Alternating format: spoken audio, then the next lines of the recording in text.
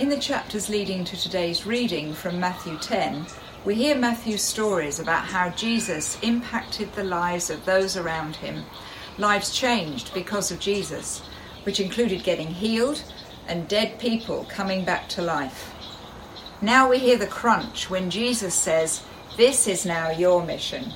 You go and do it like this." Jesus called his 12 disciples together and gave them authority to cast out evil spirits and to heal every kind of disease and illness. Jesus sent out the 12 apostles with these instructions: "Don't go to the Gentiles or the Samaritans, but only to the people of Israel, God's lost sheep. Go and announce to them that the kingdom of heaven is near. Heal the sick, raise the dead, cure those with leprosy and cast out demons. Give as freely as you have received. Don't take any money in your money belts, no gold, silver, or even copper coins. Don't carry a traveller's bag with a change of clothes and sandals, or even a walking stick. Don't hesitate to accept hospitality, because those who work deserve to be fed. Whenever you enter a city or village, search for a worthy person and stay in his home until you leave town. When you enter the home, give it your blessing. If it turns out to be a worthy home, let your blessing stand. If it is not, take back the blessing. If any household or town refuses to welcome you or listen to your message, shake its dust from your feet as you leave. The peace of God be with us. This would be a good time, I think, to give you an update, expanded upon from our Wednesday night Q&A. Our son Bryce, who is in the U.S. Army, stationed at Wheeler Airfield in Hawaii, has a little bit of a knee injury, but he is doing well, and it's been circulating. He's just waiting on results from an MRI, and as he said to me, it's the Army. You hurry up and wait. You get in this line to wait. And he's had the MRI. He's hoping that he can get back to full service soon, although in talking to him, I think he is enjoying light duty way too much. Our oldest son, Blaze, this past week joined the United States Air Force in a version of a blitzkrieg. He tried to join a year ago, and he had some dental issues, and he lost his way, and then he got in his own way, and then he suddenly made a leap, and he is in San Antonio, even as we sit here this morning, in basic training, and I'll have an address for you as soon as I have an address, and you can write to him, and I hope that you will write to him and encourage him. Braden, our youngest, is still Braden, 17 years old, tan, tall, long flowing locks, obnoxious. Because he is 17, a friend turned 18 yesterday, and they celebrated that birthday here, so just on the other side of this wall here to my left, there are 5 tall, handsome, obnoxious young men with flowing locks, sleeping it off all their staying up late last night. When the boys were younger and they were obnoxious or rebellious or just plain disobedient, I used to send them to their rooms to sit in contemplation and to think about the mistake they had made. I guess it's time out is what they call it now. And then I would join them a little bit later after they had some time to think. I don't know if you do this, Garrett, with your kids yet. I would join them a little bit later to discuss about what had happened and why they were in trouble. But rarely did I ever get to that point where I could discuss what had gone wrong, because inevitably they would fall asleep as they did that very hard work of thinking about what had gone wrong and the decisions that they had made and what they were going to do about their futures. I fished out a few pictures this week for documentary purposes, and I spent way too much time in my sermon prep, by the way, I got caught looking at old photos. I think I got trapped for about 2 hours just looking at old photos, but it was so much fun. Here is slide number 1. This is Braden, sent to his room where he would often sleep on a couch instead of the bed, taking comfort with Spider-Man for some sin that he had committed, and you notice he is completely asleep, exhausted from mulling over his mistakes. Slide number 2, this is Bryce, so disturbed that he is wearing his pants on his head, which is not uncommon for him for some reason when he was young. He was forced into stillness more than most, and he had the hardest time with it, and he would almost always put his pants on his head. I have no idea. I have no idea why. And then slide number 3, this is the avoider in chief.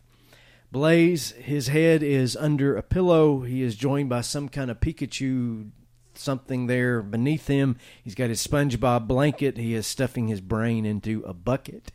He just couldn't face this post-sinning conversation, sound asleep. I can commiserate with those boys, and I can commiserate these days, and you can too, I'm sure. With coronavirus and unrest, life has been quarantined for many of us, or at least restricted, and we've had to spend more time than usual, probably, with our thoughts, more time to look inward, and it can be really exhausting when you're stuck with yourself.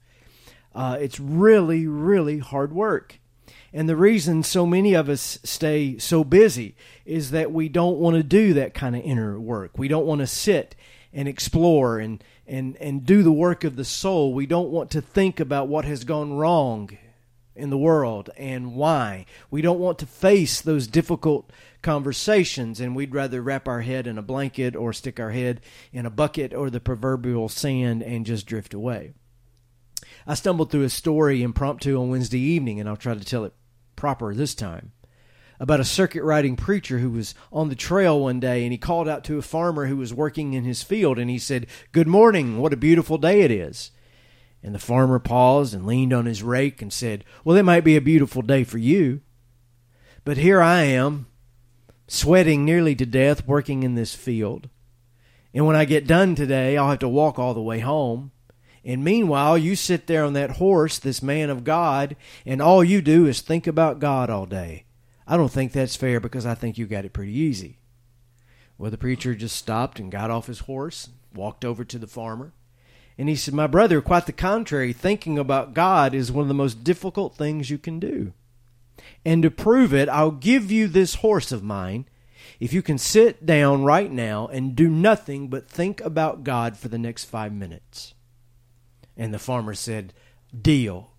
I can hardly wait to take this horse from a preacher." And he sits down. 15 seconds. 30 seconds. At 45 seconds, the man looks up at the preacher and he says, "Hey, does the saddle come with that horse?" And immediately he had blown it.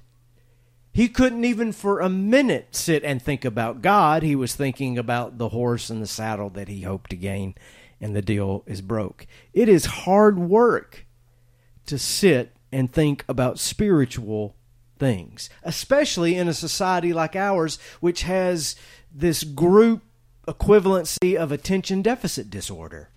We just move thing to thing. We stay busy to avoid that work of the soul, or we numb ourselves so that we don't have to face it and we can just collapse and sleep it off.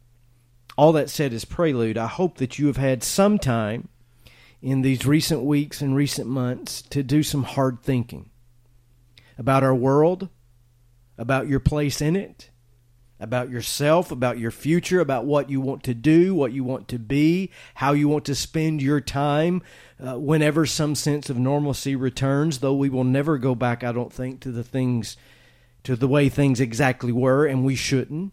This pandemic, these protests, this worldwide upheaval should reorganize and reprioritize what is important to us. I'll just quote the man himself. "Come gather round people wherever you roam, and admit that the waters around you have grown, and accept it that soon you'll be drenched to the bone. If your time to you is worth saving, then you better start swimming, or you'll sink like a stone, for the times, they are a-changin'." And when the times change, it's an opportunity for you, for me, for all of us to do some changing too. In some ways that I can't yet articulate. I can't even say it yet. In the deep places of my heart and soul, I know these last few months have changed me. I feel different about some things. I think I am different. And while I've always sort of danced to the music inside my own head, and I've been very happy to avoid the safety of the establishment, I feel like that position now is more important than ever. And as I've tried to do some of that hard thinking and not fall asleep, I know that I want to stay true to what I have learned during this time on the other side. This text today tells me what I need to do with what I have learned. There's an old Sufi saying that goes like this: whoever travels without a guide needs 200 years for just a 2-day journey. Whoever travels without a guide needs 200 years for just a 2-day journey. We are going to need a little help walking into whatever is next, or we will never get there. So as we emerge from what is into what will be, Jesus, as usual, is our guide. And let's take as our own lesson what Jesus taught his first disciples when they were first sent into the world with what they had learned. This great commissioning text from Matthew. 4 things today. Number 1, Jesus says, start at home. Before you have any idea about what you are doing, it's probably a good idea to know where you are going. Start at home. In our text today, Jesus gave clear directions that the disciples were to go to the people of Israel, God's lost sheep, not the Gentiles, not the Samaritans. They were to go to the people that they knew best. Now later, Jesus would send them out into the entire world in Matthew 28 and Acts chapter 1. But even then, he was sending them out within concentric widening circles. As you go out into the world, begin in Jerusalem, begin at home. Then you can go to Judea, the greater community, then Samaria, that state next door, and then to the ends of the earth.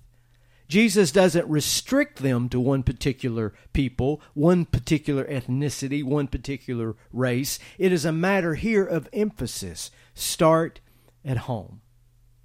So if you have any sense of God's goodness and grace in your life, if Christ is alive and well within you, if the love of God compels you to act in some way in this world, start where you live. You may not be able to travel on a mission trip for some time yet to come. You really can't do anything about disruption in some faraway city or on some distant college campus. You can't reach across the world or the country and do something to fix some big problem way over there. But you can do plenty of work right here where you live, on your street, in your own community. There are plenty of opportunities to live out the gospel right here. And you may think that God really can't use me where I am. Well, he certainly can't use you where you are not.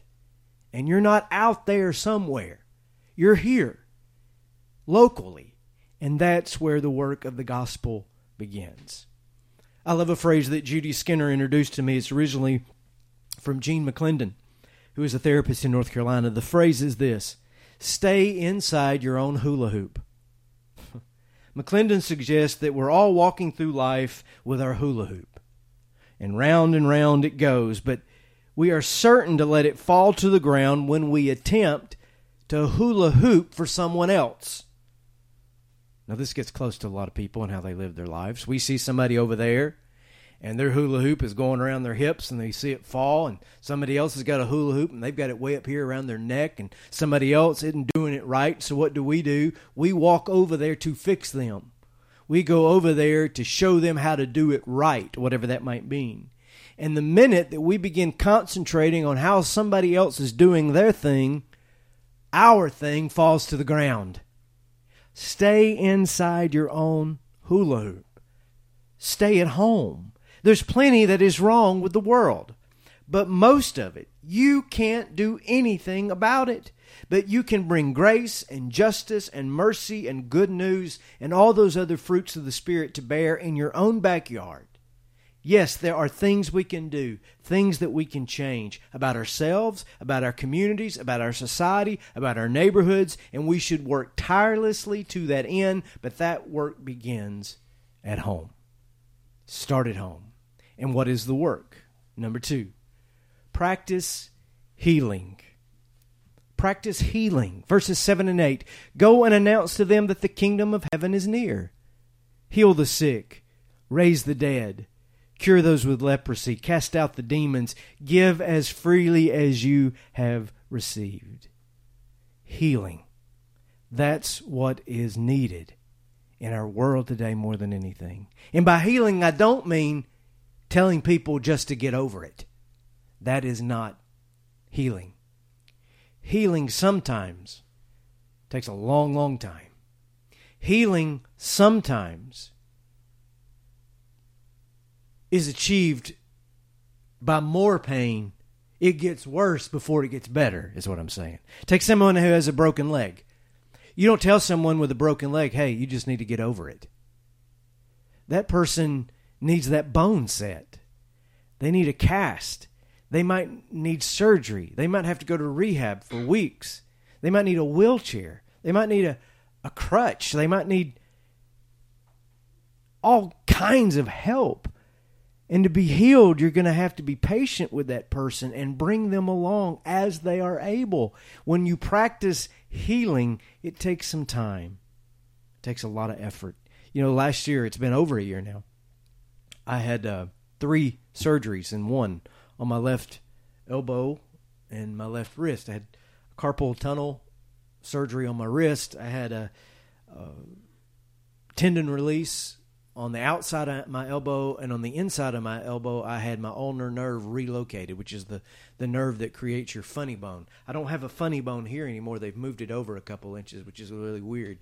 My funny bone is in a different place. And now, thanks to Dr. Fox and his orthopedic staff, I still have some nerve issues, and I'll never have the same kind of strength I had before, but completely pain-free. And I get my guitar playing, sermon writing, golf club swinging left arm back, more or less.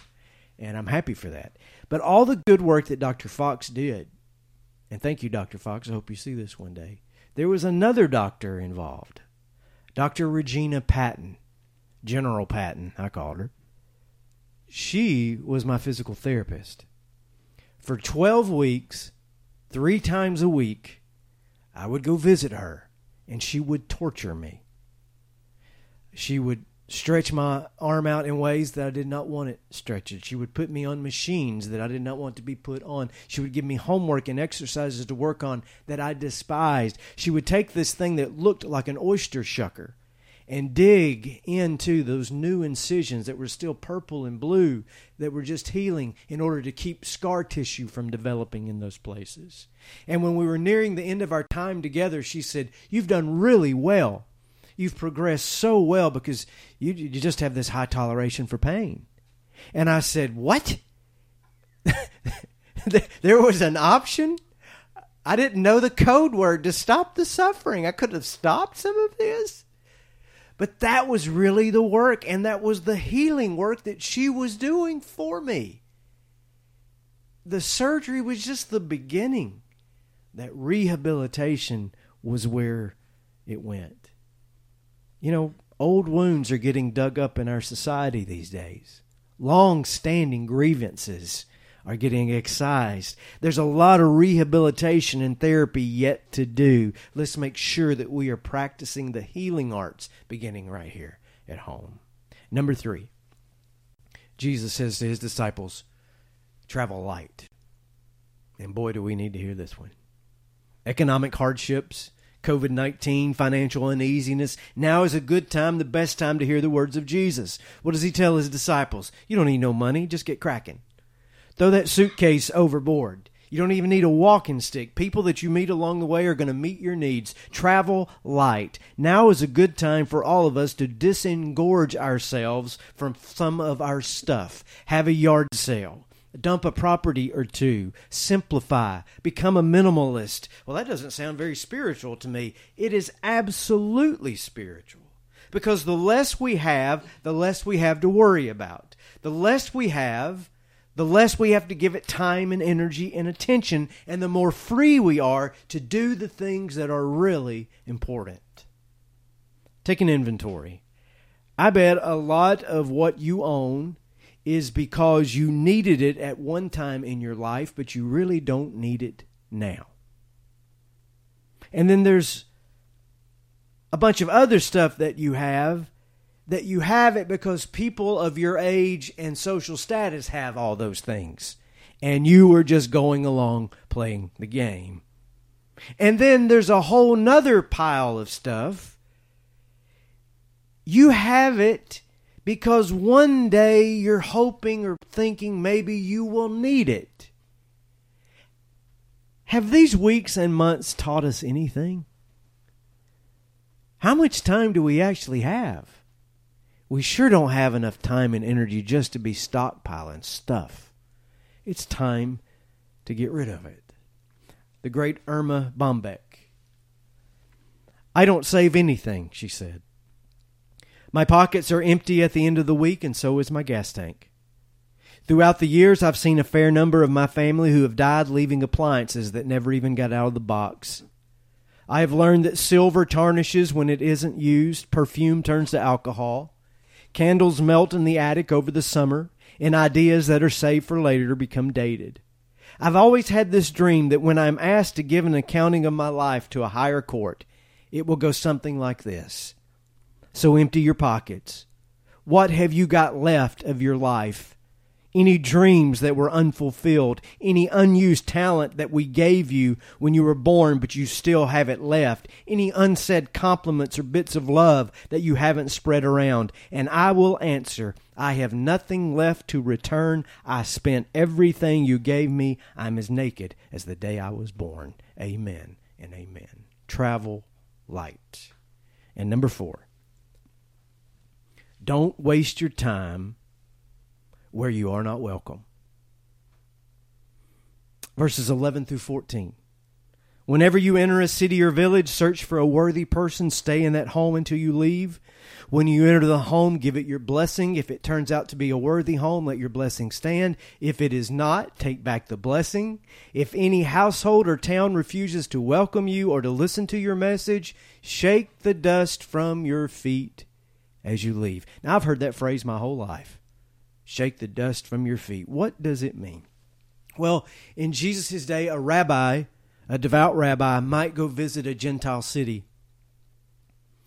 When he left town, he would get to the city limits and he would take his sandals off and he would bang them together to get the dust off, to get anything that might be corrupt off of him so that he wouldn't take it with him when he goes. Boy, that's good words from Jesus that we need today. You might be full of the love of God. You might just be overflowing with the Spirit of Jesus. You might have all the good, holy juju going on in your life, but you're going to meet people that don't. And they don't care about those things. They're not interested in those things. Did you know there are people in this world who live just to turn your screws? They live just to dog you. They live just to aggravate. They live just like they're looking to pick a fight all the time. And in this culture in which we live today, there's a lot of people like that. What do you do with people like that? You shake the dust off your feet. Leave them to their choices. Leave them to their opinions. Leave them where they are. Leave them out of your discussion, and make sure that any of the hatefulness and barbs that they have aren't stuck to you when you leave, that you don't carry it down the road with you to somebody else. Go where you're welcome, because there will be plenty of places you are welcome. Don't let all the bad news in this world blind you to this fact that this world is still filled with good, loving people who are on the side of right and decency and moral, and on the side of Christ. They are seeking the truth. There are plenty of people like that. Those are your people. You don't have enough time in your life, and you don't have enough energy with your life to spend it on people who have nothing but negativity to offer to the world. Dust the shoes off your feet. That Sufi saying, whoever travels without a guide needs 200 years for just a 2-day journey. We don't have 200 years. We only have what little time that we have. Jesus, as usual, is our guide. Start at home. Practice healing. Travel light. And don't waste time where you are not welcome. And this is the word of the Lord.